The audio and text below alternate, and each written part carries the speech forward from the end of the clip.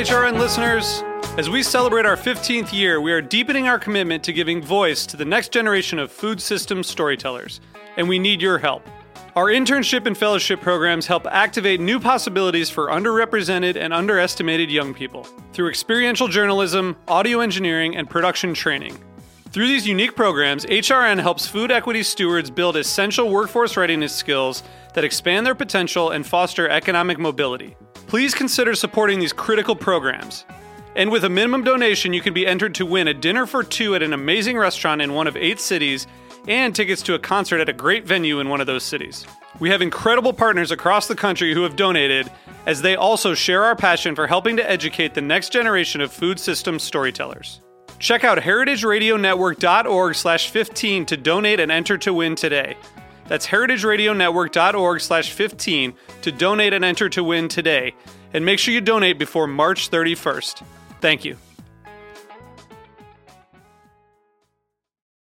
Today's program was brought to you by VisitNapaValley.com, the official page for travel to the Napa Valley, America's legendary wine, food, arts, and wellness capital.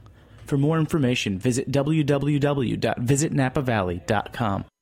I'm Greg Blaze, host of Cutting the Curd. You're listening to Heritage Radio Network, broadcasting live from Bushwick, Brooklyn. If you like this program, visit heritageradionetwork.org for thousands more. We talk about food, we talk about music, with musical dudes, finger on the pulse, snacky tunes.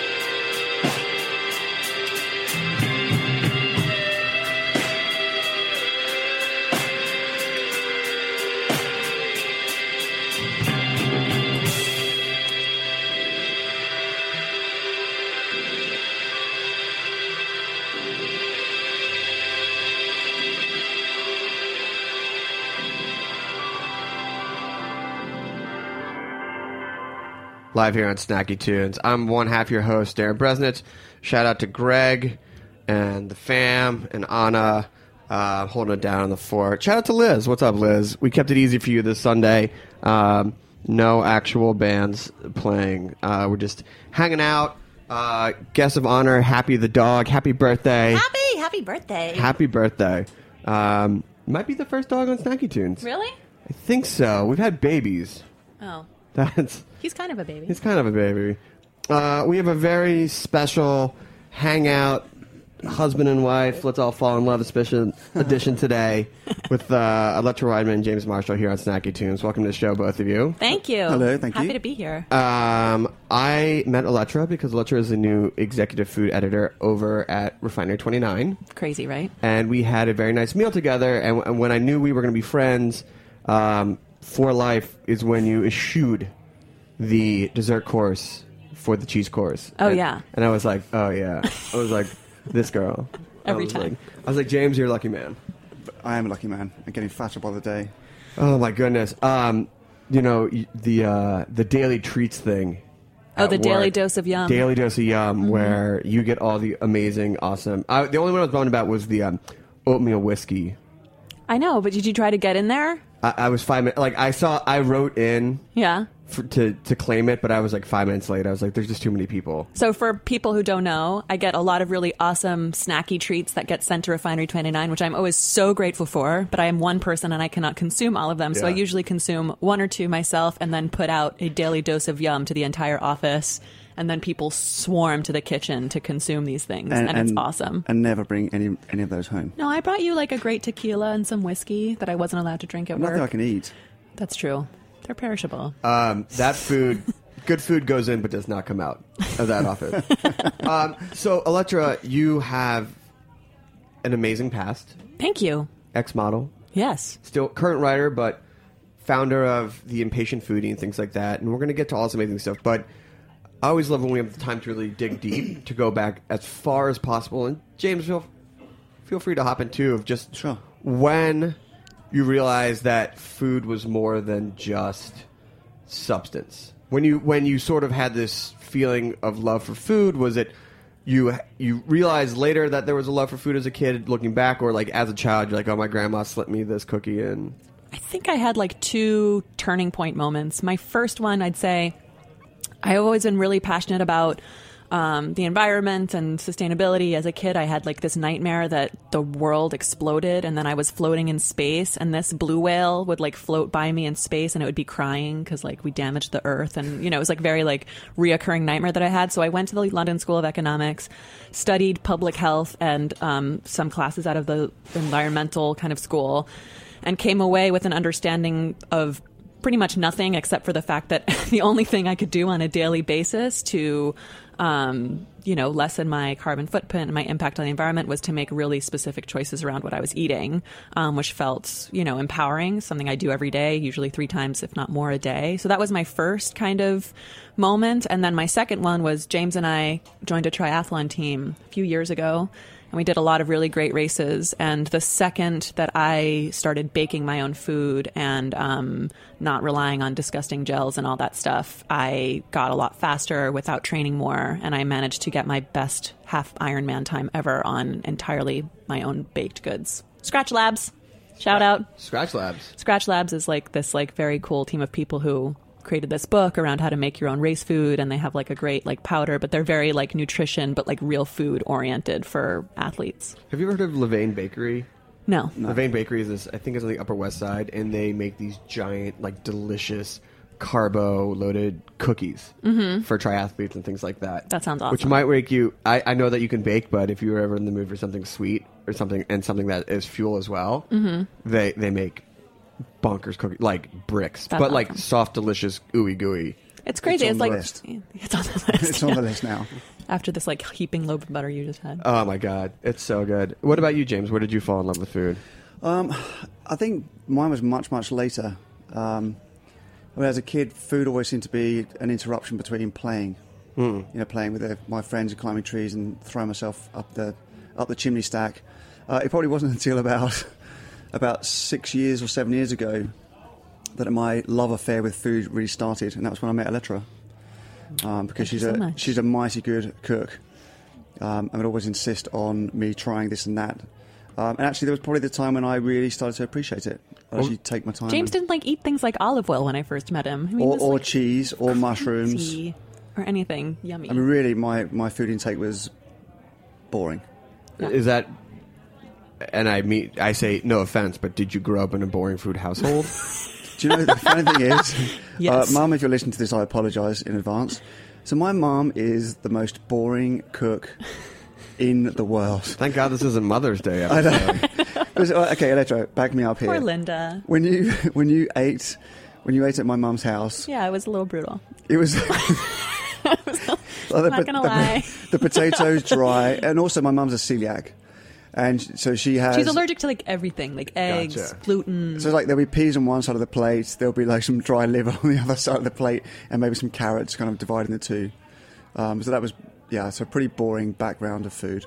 But now it's like a colourful rainbow of explosive colours. Oh, and your mom? Yay. Can you shout out your mom? My mom, shout out. She talk about who she is. Talk about who your mom is. My mom is an actress. Her name is Isabella Rossellini, and she's hilarious. And Very really funny. fun. And we just were with her, was it last weekend? In Boston, In yeah. Boston. She's filming a movie up there, and she's just super fun. And We can't say what she's talking about. But No, we can't Can we tell what say, movie it is. Can we say who's in it? No, we can't. We're not allowed to. It's scary. Okay, I know. We can't say that one name rhymes with. Jamie, James, Okay, all right. giving him a look. It's okay. Listen, there's no spoilers because there's no listeners, so it's totally fine. You don't say that. I'm glad you came on to promo your movie. Yeah. So you're with your mom. So my mom has always been a really good cook, but she was a model for many, many years. So we also had a very, I wouldn't say limited food household, but definitely very clean flavors, grilled chicken, nothing. I never had this mom that baked up pancakes on a Sunday morning. That was not her style. But I ate great food all my growing up times. Yeah, you're still growing, sweetheart. Thanks, Still baby. going. So we'll fast forward a little bit, and you did some modeling. And during your time as a model, you also opened up a pop-up restaurant. Right. Called Goodness. I did. How did that come about, especially in an industry stereotypically known for not eating? Especially not during, because these were around fashion weeks. Yeah. And this is definitely just it's a Diet Coke, it's a cigarette, it's Vodka. champagne. Oh, so much champagne. So, I went to the London School of Economics and I came home vowing never to go to school again, and I never have, but I just could not shake what I had learned, and I just had, everybody has to go to these fashion weeks, and they're basically like a traveling conference where everyone's running on champagne and vodka and cigarettes, like you said, and it just doesn't work. There's such massive burnout at the end of just New York Fashion Week, and then many poor people that I feel very bad for have to go do 4 cities or 3 cities after that, which is brutal. And I just thought, wouldn't it be great if right outside the tents of Fashion Week, there was a place that you could go. Every day there was a different chef and a different menu, but all the food was locally sourced, and you'd be celebrating the bounty of that given area. But somebody who came from Paris, who never has time to go see New York City because she has to go see 30 shows in a day, can still experience some of the best chefs in New York City within 20 feet of the tents. That was the basic idea. Good food, conveniently, locally sourced. Exactly. Love and then it. I never told anybody Goodness was meant to be goodness food, goodness in the sense that it was good for the community. I never told anybody what they were eating was locally sourced organic, but it was just the idea that if something is good and glamorous, people will gravitate towards it. You don't need to greenwash it, because I find that that's a turnoff. When people start putting their politics on the plate? A little bit. Yeah. It's also a little boring, though, isn't it? When everyone talks about locally sourced food and it kind of shoves it down your throat. But actually, if you can just eat a meal and then find out afterwards it's locally sourced. Yeah, that was kind of the idea. Yeah. Exactly. Just be hey, what you just ate was locally sourced. Did you know that? You can and also, Elettra would spend some time with the chefs and ask them not to cook with butter, but maybe try some other ingredient that was not so heavy. Because, fashion people. Of course. I mean, and also cholesterol and things like that. And, Totally. Yeah. And the Goodness pop-ups had some legs. It did. They were I can't remember. There's some crazy. Well, I grew a streak of gray hair, which I still have embedded in my head because it's so fucking exhausting. Yeah, but that's all part of very it. refined. That's very. Thank you. And as a model, that's her look. Oh, did you want the gray streak hair, girl? Well, it's like luckily embedded underneath other hair, so you can't Okay. really see it. But so we did 2 at New York Fashion Week, and they were super popular. And then we got asked to go to Iceland to the Design March Festival over there, and that was nuts. James came with me to that. That was a lot of fun. I think we feed like 1,200 people in 3 days there or something like It, that. it was a revolving door. But we were only like we weren't even open for dinner. It was literally like just open for lunch, and it But was it packed. was nice. They really embraced it. I mean, we were actually on a day off swimming in a volcanic swimming pool. As one does. As one does. As one does. Iceland is nuts, by the way. And we're sitting on the side there, and this Icelandic guy said, "Oh, you're the guys from the Goodness pop-up." Yeah. We were in all the newspapers there. It was kind of awesome. Yeah, it was good. It was good fun. But then I was so fucking stressed. Oh, sorry. So stressed out. All right. I was so fucking stressed out by the end of it. And it got to this point where people were like, you really need to bring on investors for this idea. And, I was like going down that road. But then I was like, I am just not happy running this pop-up restaurant. I'm not going to do it. It's just so brutal. That's the toughest thing about something that's built from passion and then it gets slipped into a commodity. You're just, Yeah. why are you really doing it? Then is it really the thing that you wanted to do and all that? Can you give an example of one of the dishes that you made on there? Ooh, so I remember in Iceland we like translated the bowl of goodness, which was like quinoa.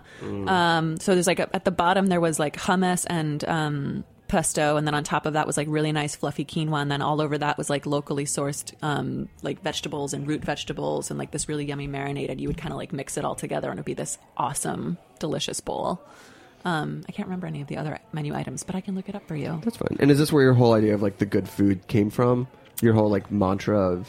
Yeah, like eating, just making things to taste good. Yeah. Yeah. I mean, I think it also comes from the fact that when I was a kid, my mom she's Italian, so she wants to eat good food, but both of us had to watch fitting into size, clothes that are just so tiny. So you kind of try to teach yourself how to make healthy food that's like really amped in flavor. So you kind of feel satisfied. So it's all part of that philosophy. Awesome. Well, I want to take a quick break, but I want to talk about impatient foodie when we get back. Sure. Is that cool? I'm into it.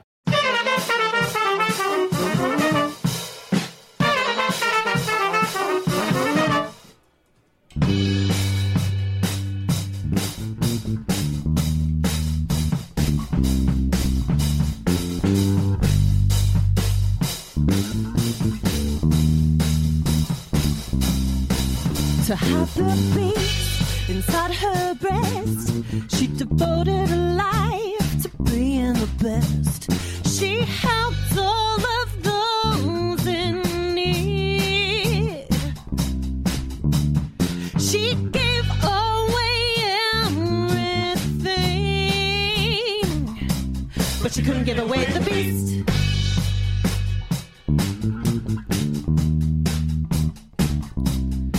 She found love, she found health, she broke down walls, she was a champion, a beacon of society. But in her breast there was a beast, and she couldn't give away the beast. Sometimes she would drink, and the beast would say nasty things, quivering wild and ready to leave. The beast was waiting to break free.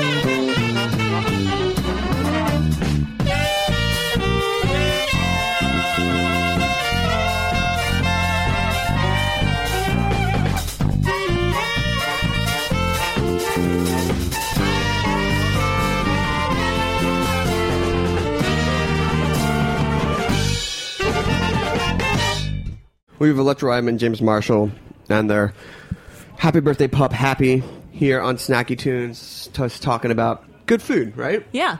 I like this He's salad. like- it's so good. It's ridiculous. I've eaten this salad and this pizza once a week for 5.5 years. No one never can't tried hate it. on that. Never tried it. So, after you did the Goodness pop-up, or was it after the same time you started doing Impatient Foodie? After. After. Yeah. So, for those unfamiliar with Impatient Foodie, which is one of the most gorgeous food blogs, what do you want to call it? Because I wouldn't really I don't know. call Is it a blog? Is it a site? I don't know what it is. It's Impatient Foodie. It's on the webs. It's on the internet? It's on the interwebs. You know, so I'm going to invest some money in the internet. I heard that's... It's going to be big one day. So, Goodness Ends, and then this is sort of your next food project? Yeah. So Goodness Ends, and the reason Goodness Ends is because A, working in pop-up restaurant biz really stresses me out and doesn't make me happy, and B, I just felt like it became a little bit too lifestyle-y. Like the whole concept behind it became a little bit too refined, and like a lot of the asks I was getting was like, show us how you make a pie on like a Friday. And I was like, oh my God, I don't know how to make pie. Like, what the hell? Especially not on a Friday. Yeah, you know, like it was just, and I'm not that girl. Like, I love food, but I'm not somebody who really like knows how to throw together like a beautiful quiche. So I did Impatient Can you put Foodie. together, like, stitch together an ugly one? Yeah, probably a really ugly one. It'll taste great, but that's not going to look like perfect. Yeah.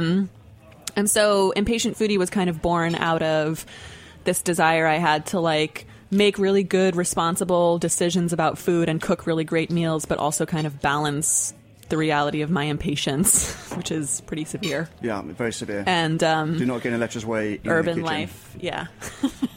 And Impatient Foodie was born last July, and it just really took off really fast. So I guess a lot of people feel like they're impatient foodies, and then Refinery found me through contact. Hold on. Before sorry. we go into Refinery, let's talk a little bit more about the website. Okay, let's talk about it. It's beautiful. Thank you. That is Davide Luciano and Claudia Fica who helped me with that, and they are so talented.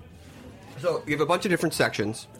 Thirsty Thursdays, Imagine Dinner Parties. I would like to talk about the Imagine Dinner Parties. Let's talk about it. Because it's like, it's sort of the most bullshit question of all time. And I have asked in the past, like, you know, if you could have whatever dinner party that you would want to have, like, what would it be?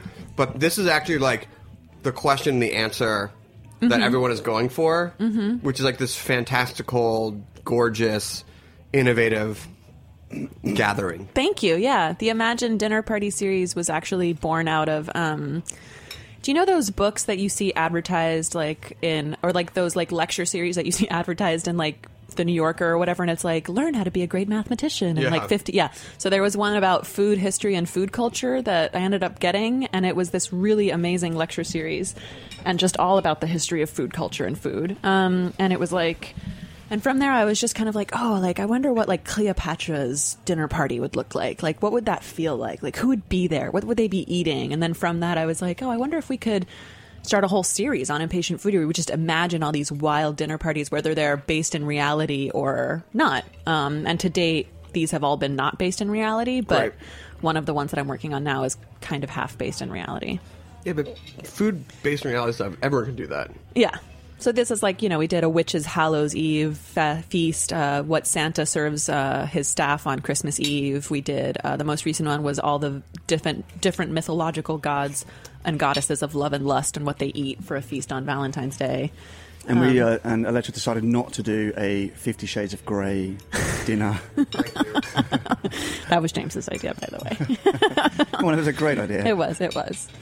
Not really a dinner party, though. That's I'm more like sure that after all that sex, you'd be ravenous. Yeah, but it's not a dinner party with just two people. You could do like a dinner, 50 Shades of Orgy Grey. Yeah. Then that's a dinner party. Or 50 Shades of, you know, TV superstars. I'm going to say that given the craze of 50 Shades of Grey, there were some caterers who probably provided food for... Oh, yeah, for sure. For those things. Oh, look, there's Happy on the website. For Happy's on the website. For the sour cream pancakes. So, of all the different...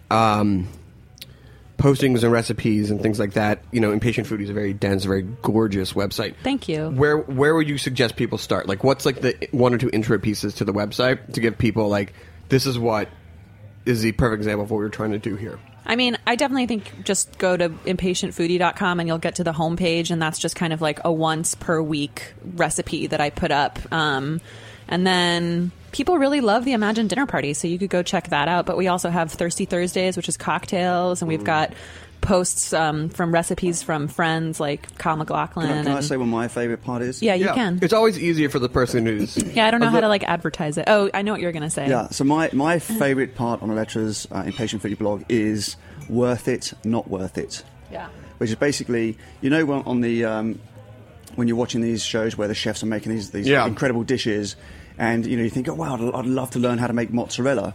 Well, in reality, Elettra is very impatient, but also very honest and a great cook.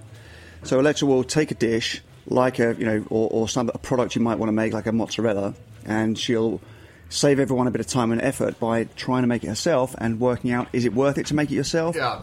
Or not worth it? Would you just go down the shop and buy it, or try and make it? Yeah, for example, thank you for the shout out, baby. That's okay, beautiful. I love you. I love you. I love you. I love it. For example, there was a fantastic video. I forgot the girl's name now, but she did a rainbow poop cookies, and it took the internet by storm. And I was like, "Fuck! I want radio. I want goddamn rainbow poop cookies." And so I tried to make them based on her recipe, and bless her heart, her recipe did not work, and I tried it 4 different times. I really did. And then I was like, okay, I need to have unicorn poop rainbow cookies in my life, so how can I make this work? So eventually what I did was just got a pre-mixed sugar cookie thing that you buy at Whole Foods, and I added some milk and I added dye to it, and that worked. But not worth it if you were going to go for that recipe. I made pho from scratch once, and it was a nightmare. It was like $70 or $80 Yeah. for... I mean, we got a ton of servings, but it took all day. Yeah. Shopping took a whole other day. Yeah. You need so many different types of bones and to make the stock. And then I was like, it didn't even come, not even close. Not worth it. Yeah. To going Not to worth it. Chinatown and getting a mediocre bowl. For $2. So fuck Seriously. it. Yeah. Seriously. So that's what Worth It Not Worth is about. And so it was from Impatient Foodie that... The wonderful, was it Christine? Christine. Oh my God, I love Christine. I do too. She's Christine, kind of amazing. editor-in-chief at Refining 29. Shout out. Shout out. Vision. You're awesome. Amazing. Yeah. So that's how she found you. Yeah, she contacted me through the contact form on Impatient Foodie, and I was shooting in London, when I got her email.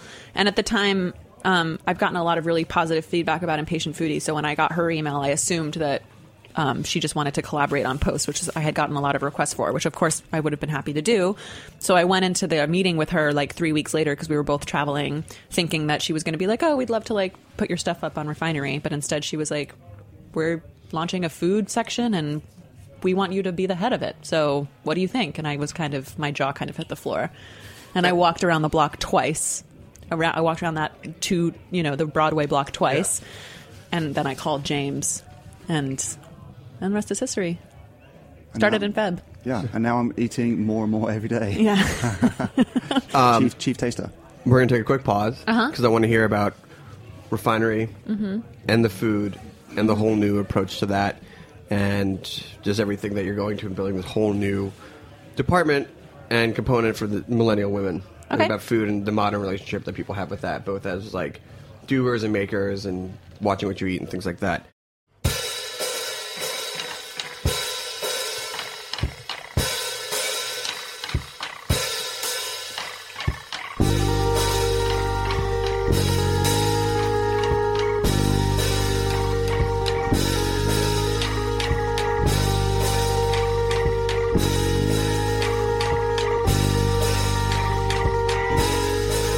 And now my hands are clean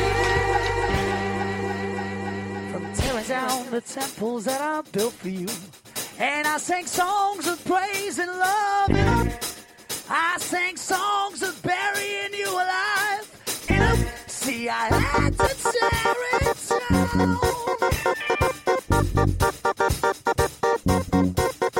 'Cause my faith was just a cloud. One I can't believe that I allowed to blind me for this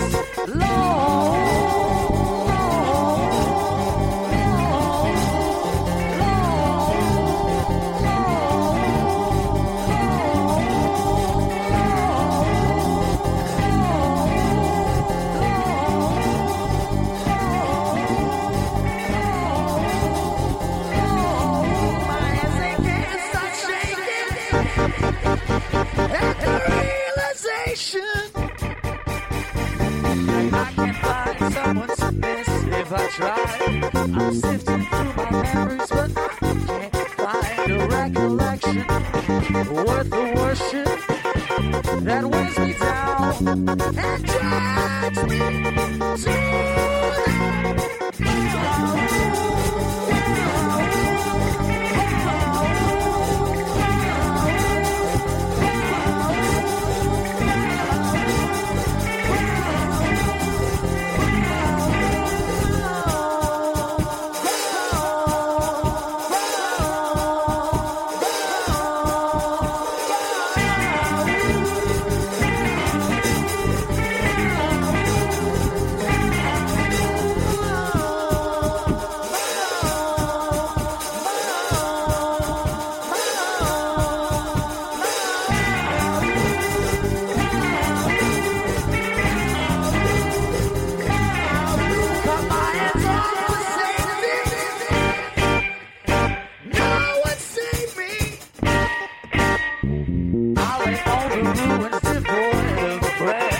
and let my soul be out, 'cause there's nothing there but recollections, false worship of lovely effigies that found me flying.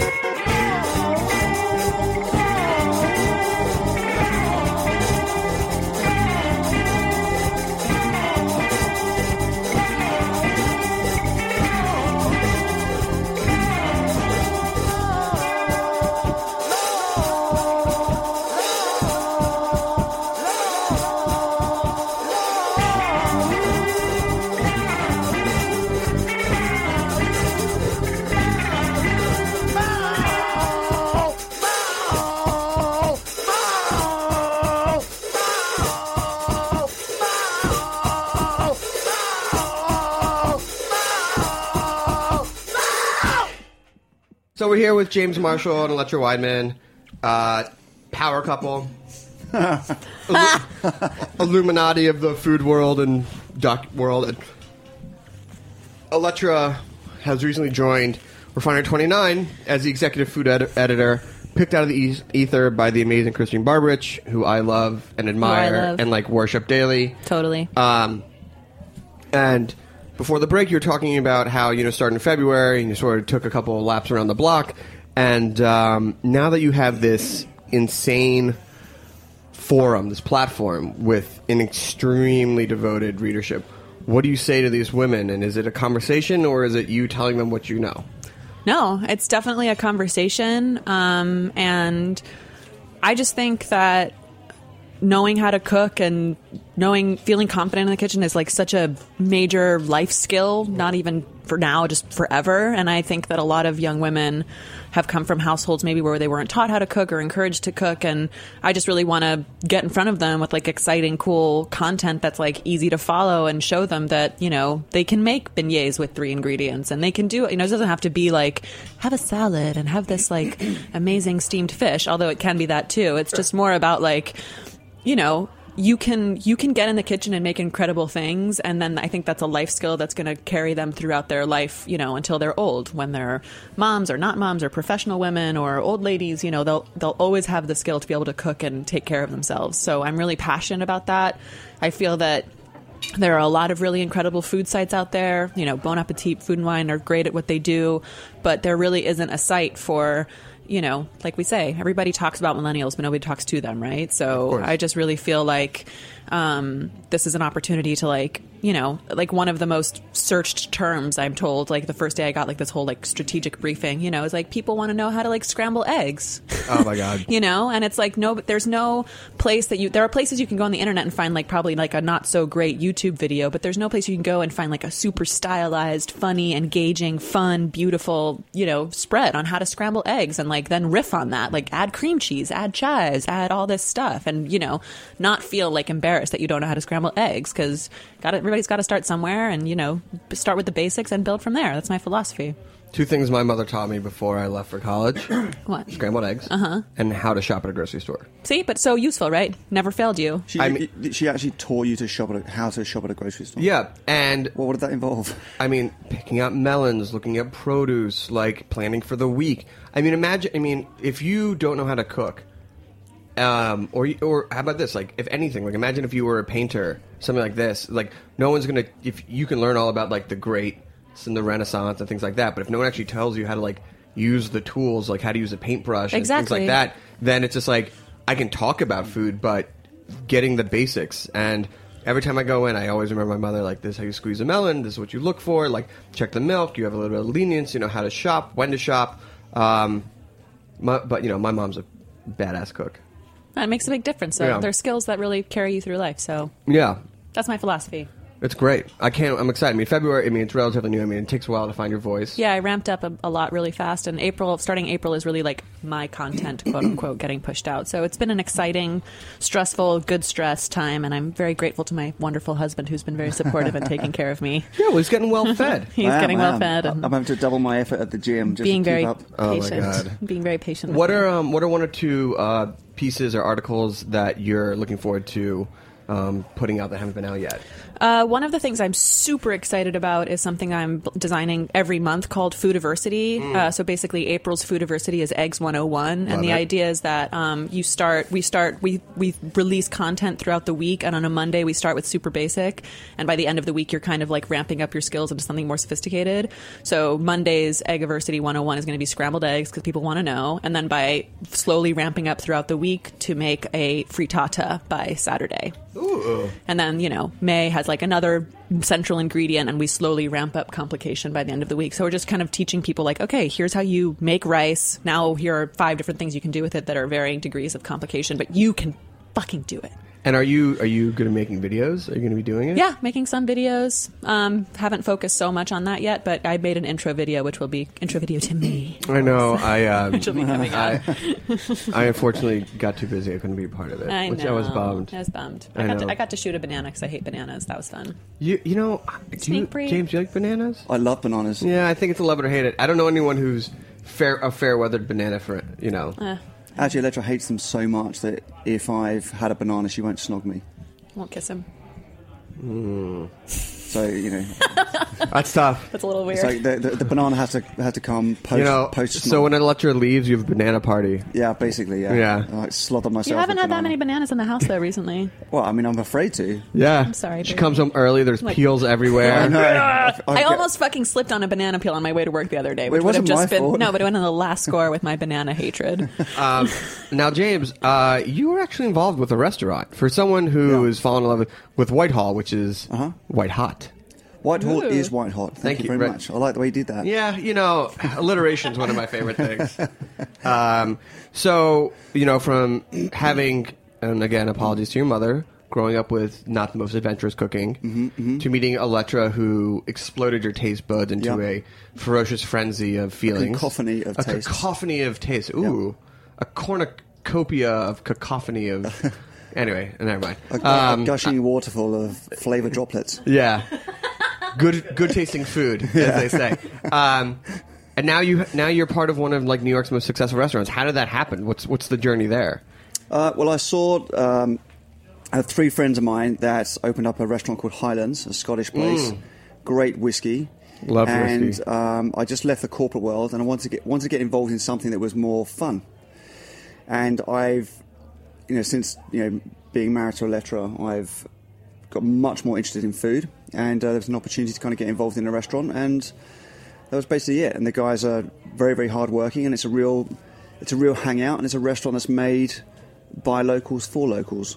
Yeah, I have to say, I appreciate the neighborhood joint openings now more than the front page worldly places that are going for the whales and things like that. Yeah, I mean, for us, you'll never see any paparazzi pictures of anybody outside of our restaurant. It's very, very low key. Unless famous model Elettra. is there? Obviously. Obviously. Yeah, I mean, Elettra showed off her Grey Streak last night at Whitehall. a Cruella de Vil look. Yeah. Sorry. Hey. Hey. So no paparazzi, local place, good food, great wine. Yeah, and Hangs. it's we've got a good gin bar, and the food is kind of contemporary British food. So we have, my partners are Irish, Scottish, Asian, Scottish, and I'm the English guy. So, but it's there's no fish and chips there. It's kind of a little bit more upmarket. All boiled in vinegar, right? We do have Branston pickle and HP sauce. Look, I'm a huge fan of, especially British food today. Huge strides. It's got better. It's gotten worldly. For sure, yeah. It's gotten absolutely worldly of just the food they're doing, the stories they're telling. The, Borough Home Market is bonkers. Yep. I almost had a meltdown there because I went there and I only had enough room to get one thing. Oh, no. And You can't do I went that. by myself. I couldn't get anyone to go with me, and I kept doing circles. We were out there for a wedding, whatever. Like, no one wanted to get up at 11 a.m., like the day after, the wedding party and go eat. Call me next time. Yeah, and I was like, what do I do? And I went to I got a chicken sandwich because the mayonnaise they use on the chicken sandwich is made from the eggs of the chicken that was the chicken breast sandwich. And it was so full circle and like so just like, oh my God, like they're using the actual eggs. That's what I went with. And like I grossly ate it on like the top of the double decker. And it's also a very international place. I mean, London, Oh my God. the food there is. I mean, we have a lot of a big Indian community.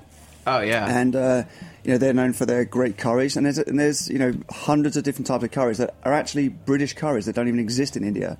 So England does have a lot of diversity in terms of food. Favorite curry? Do you know what? I think I'm going to be pretty boring and say a chicken tikka masala or a lamb pasanda. Yeah, there's this saag paneer, this place called New Tabs, that's down like in the Shoreditch area. Right. Yeah. That is just bonkers. I've had a challenge with some curries when I had a fal once. A fall? A fal. A fall. Indian fal curry. And it's the first time I ever actually understood what a second burn meant. Which means? Means that your ass is on fire the next day. Ah, yes. Yes, it burns on the way in and on the way out. Dude, it's like that and Szechuan and things like that. Yeah, brutal. All right, well, we're going to take a quick musical break, and then I want to talk about the American Dream Project. Great, yeah. How does that sound for you? Fantastic.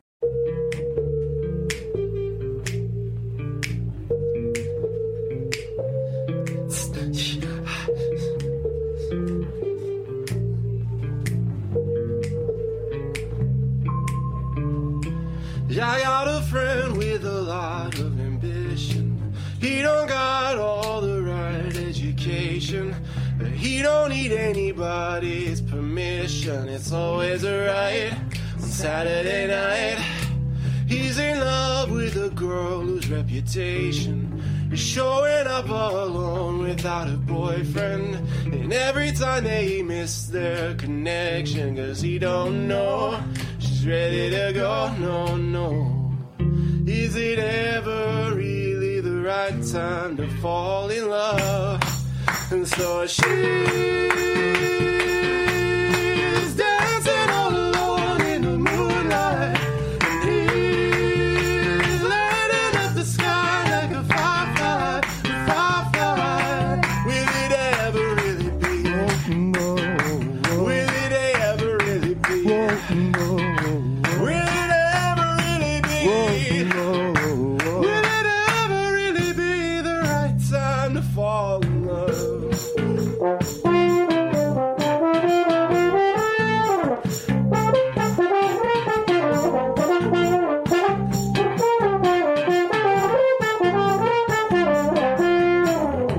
Says that she smiles and she says that she's leaving.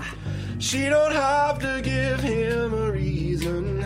There's no way that'll wait another season. He brought her in close and told her that most of all, is it ever really the right time to fall in love? And she's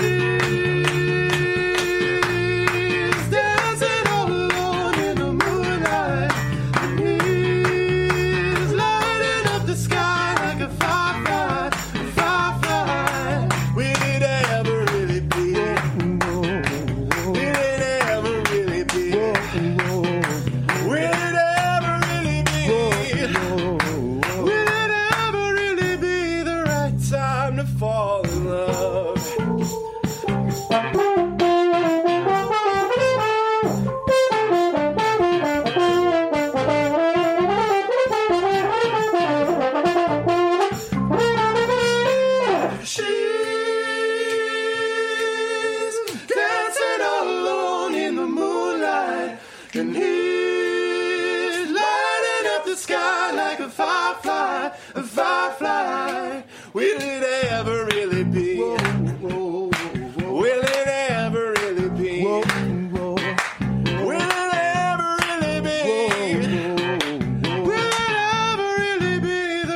time to fall in love.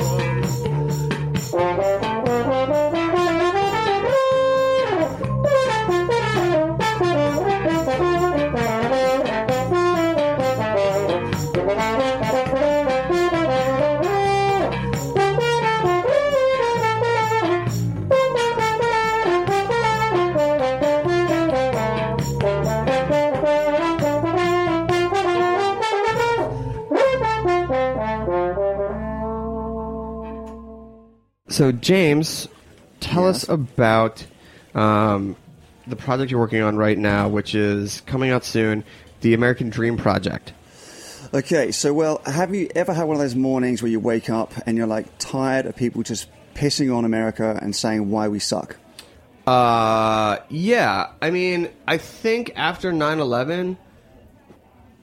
And I'm just saying this. I was like, it's a really every day is a shitty news day. Right. Like I honestly, and like maybe, true. and maybe that's just me becoming more aware. And obviously, when you look back, you're like, you know, if it bleeds, it leads, and that old trite thing. Like no one ever goes like, the world's happy today. Like that's not going to sell a paper.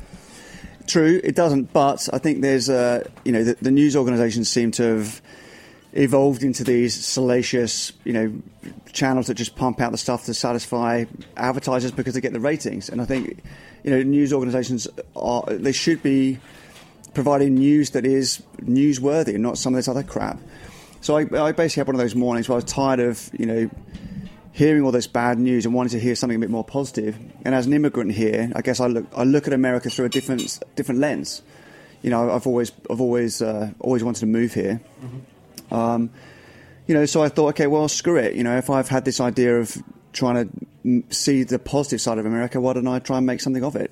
So the idea was born for the American Dream Project, and it's basically a Brit and American, and I'm the Brit. So me and a friend, we got 2 Indian motorcycles, and we drove from New York City, 5,000 miles around the US, ended up in California.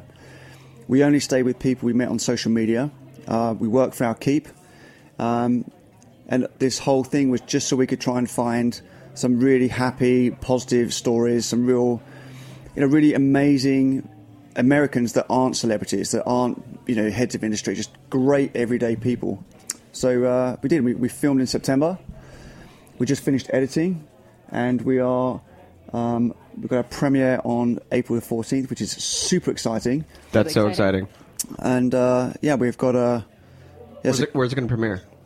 Well, we've so my partners are Cole Hahn, and so we've been in discussions around which outlet to put it on. We've looked at TV. We settled on web because we thought it could get a bigger market. So so we're now looking at either Amazon, Condé Nast, Vessel, Netflix, or what was the other one? No, I can't. I can't remember the other one. I've forgotten it. Anyway, there's another option there. Bidding war. Starting now. Bidding war, yeah. And then the phones are lighting up. Yeah, and so it's going to go on web first, and we're actually in negotiations with a network now as well. Awesome. So yeah, it's cool. It's really fun, and it's a great. I mean, it's a total boys' trip. You know, 2 guys going across America for a month on motorcycles is great. We met some really cool people. No, but it was really amazing too because like James really wanted to find out. You know, every day in the news we hear that like America's like on its knees, like this country is crumbling, like all this stuff is going south. And he met all of these incredible people who, yeah, maybe they're not looking for 2.5 kids and a white picket fence, but they still have these incredible dreams and their idea of happiness, and like they're still working towards that so hard. And just because it doesn't fit some ideal of like what's considered happiness, the media just like kind of like doesn't cover it or shits on it and says it's like not a dream. So James really set out to prove that wrong, and I think you did a really great job. Well, thank you, people. And you're great. And I love you. I love you too. Speaking of love, the story of you 2 getting together, as Elettra told to me at Contra, is pretty awesome. And you do have to name check how it first happened because it's so epic. And I think we'll end on this. Okay. Who can you co-tell it? Did someone tell it better? I think James is incidentally taking a moth storytelling class right now, so this would be a good Really? exercise for you. I just started. So He's give me taking a a story chance. zone. Now you have to tell it on the radio. All right, you have 3 minutes, and when you hear the slide whistle, Yeah. Yeah. that means that you have 20 seconds left. Thanks very much. Okay, so basically, so I was living in London at the time, and an actress friend of mine, this beautiful lady called Anna Friel, was her boyfriend was shooting a movie, and she said to me, "Look, do you want to come to this white bow tie and tails ball at King Henry VIII's old house, Hampton Court Palace, at a party hosted by ex-Prime Minister of Russia, Mikhail Gorbachev?" That was like I think I got the invitation for that. Or actually, you know what? I'm sorry. I think it was an Evite. Yeah. Yeah, that's It right. was nice. Like the Yes or dancing no? Russian Maybe. bear comes out of the envelope. Yeah. So of course, I had nothing better to do than that. So You may have had something else to do, but nothing better than that. nothing better than that. Yeah. Did you have a whitetails tux? No. So I had to. I mean, in England, you can rent one of those everywhere. Yeah, so, of course. So I rented one. I had someone work on it a little bit, and then fast forward a couple of weeks, and we're driving down the driveway of Hampton Court Palace with people standing on plinths playing the violin. It was crazy. And then there's someone else doing the ballet moves on another plinth, and I arrive, and the first person I meet is Minnie Driver, and then Mikhail Gorbachev, and then Elton John, and Sir Ralph Fiennes, and Naomi Campbell, and It was crazy. It was totally bonkers, and I'm the only person there that no one's heard of at all. They're like, who the fuck is this guy? Right. It was so crazy that the only thing you could do to be there was get drunk. That was my strategy. And sometimes when no one knows who you are, they either think that you are a nobody, Yeah. or so super important that they feel a little ashamed that, like, here's the one guy I don't recognize. Like, I should know this I should know this guy. I think they just assumed I was a nobody. Okay. So I saw Elettra. She was sitting opposite me on this big round table, and Elton John was playing, on the stage to our left, and I kept seeing Elettra's side profile and trying to get her eye contact, and she was so beautiful that I bottled out of asking her out. I'd walk towards her, and there would be some movie star or some Russian billionaire chatting her up, and I was like, "What?" It's so not true. That minor detail is not So, true. so for the people on the people that can't see my face, I have, my teeth are they were so bucked I could bite an apple through a tennis racket. Maybe you're so handsome. I- I'd like to side note that James has more campaigns than me this spring, so Well, this is- please shut up. Let's move on from that. Anyway, so long story short, I realised that Elettra was American when she spoke, and she said she lived in New York, and I happened to be moving to New York 6 months later. So she very kindly said to me, "Well, who do you know?" And I said, "I don't know anybody." So she said, "Well, here's my phone number and email. Why don't you give me a call when you arrive, and I'll show you around." So I was like, "Great, thanks very much." So I put this little piece of scrap of paper in my pocket. 6 months later, I moved to New York. Naturally, did not phone Elettra because she's this gorgeous supermodel, and I'm, Billy Bumfuck Nowhere. You're a handsome guy. I can say that. Right. He's handsome. Well, I appreciate Stop that. hating on yourself. Yeah. Tony. Okay, I'm British, so this is what we're good at. Yeah. So 3 months later, I still hadn't phoned Elettra. I'm working late one night. I'm on the subway. I'm riding the subway home, reading the newspaper. And then 3 stops before mine, the train pulls into the station, and on walks this goddess. This there's literally dried ice going on from the platform onto the train. The doors open. Right. She sits right opposite me, and I happen to look up her skirt by mistake. I was wearing a short skirt. And I blushed, and she looked at me, and she blushed, and then we kind of smiled at each other. But I didn't recognise that she was the girl from the party, because at the party I didn't recognize him either. she was wearing like this beautiful Giambattista Valli gown, and You were in whitetails. I was in whitetails. You weren't wearing those on the subway? I was not, no. Some cheap suit from some cheap suit company. And so as Elettra got up and turned, I saw her profile, and I thought, oh my God, I've met this girl before. And as she got off the train, I realised it's the girl from the Gorbachev party. So I ran to the door. The doors close, and sometimes the doors close and they just to try to open a little bit. So I had my hands ready to wrench the door open in some masculine, manly way. But they didn't. The train pulls out the station. Elettra goes down the corridor, and I'm like, oh my God, it's the girl. Do I have the scrap of paper? So the next stop is my stop. So I run home, run up 3 flights of stairs, open my door, find my box of crap, and go through, throw the porn mags to one side, and basically get to this scrap of paper on the floor, and it's Elettra's number. And I text her, and we went out on a date 2 weeks later, which she brought 8 friends. I brought 8 friends to the date. Wow. Buffer. Yeah. Total cock block. Did you slowly like I'm gonna put 8 friends at the dinner table, and for every time you impress me, I'm gonna silently text one to leave? Is that what it was? Well, it was like I was on the way to this date with James, and I was like, Jesus Christ, like I don't know this guy. This guy could be like an axe murderer. Like, what the hell do I know? So I just like called 8 friends? Well, I really called like 2, and they were hanging out with like, Right. 4, and then like we were like, well, why don't we just make it a big thing? And then there were 8. And so I assume the date went well. The date went very well. The date went very well. And we got married 3 years ago this summer. 3 years ago, yeah. We've been together And 8 years. on our wedding night, he at his speech, he made this great speech. I was gonna say at our wedding On night. our wedding I night, was like, no. I know you said we could curse, but there is some limit. At our wedding reception, James made this incredible speech, which was really fun and then funny. And then he, at the end, gave me the framed piece of paper with my number on it that he had saved. Oh my God, Liz, can we unscrew these mics and then drop them, please? Oh my God. Mic dropped. There it is. Woo! Thank you. Moth, and you did it in 3 minutes too. There you go. Your moth teacher would be proud. Well, Elettra and James, I'm so happy. And Happy, who's now passed out. Yeah, It's thanks. pretty normal. Oh no, just give me some side eye. Like my dog. Like I say his name and he's like, What? Are you gonna do something here? Yeah. Like, no, Is there food? I just love you. I just love you. He's like, listen, if I don't get my 19 hours of napping it, Somebody's gonna be in trouble. Thank you for spending the afternoon with us. We loved Thank it. you. It was really fun. Thank you to everyone. Shout out to the fam. Shout out to Greg. A special thank you to South Bites, Paul Key, Questlove. So honored that I got a chance to speak, to moderate the panel, Life's a Dinner Party. It's up online. I think we might be hosting it on Heritage, but if you just search South Bites, Life's a Dinner Party, you can hear us talk about culinary creativity and authenticity and things like that. And shout out to all of our friends and family who we love very much. We'll be back next week after spending the morning with Carrie and Claudia and Elettra at the Jubilee. So excited. So excited. So excited. And we're actually going to leave... websites. Mm-hmm.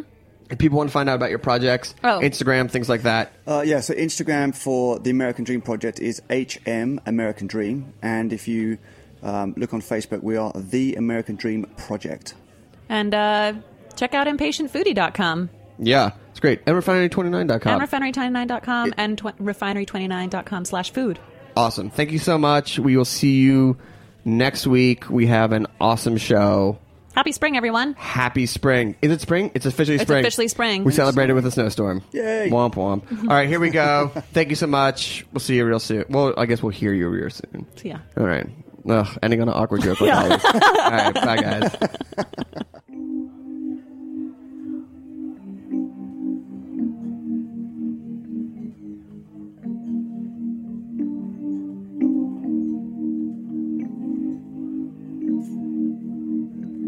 I want you more than I need you. I need you so bad. Are you coming back? Are you coming back? I'm waiting.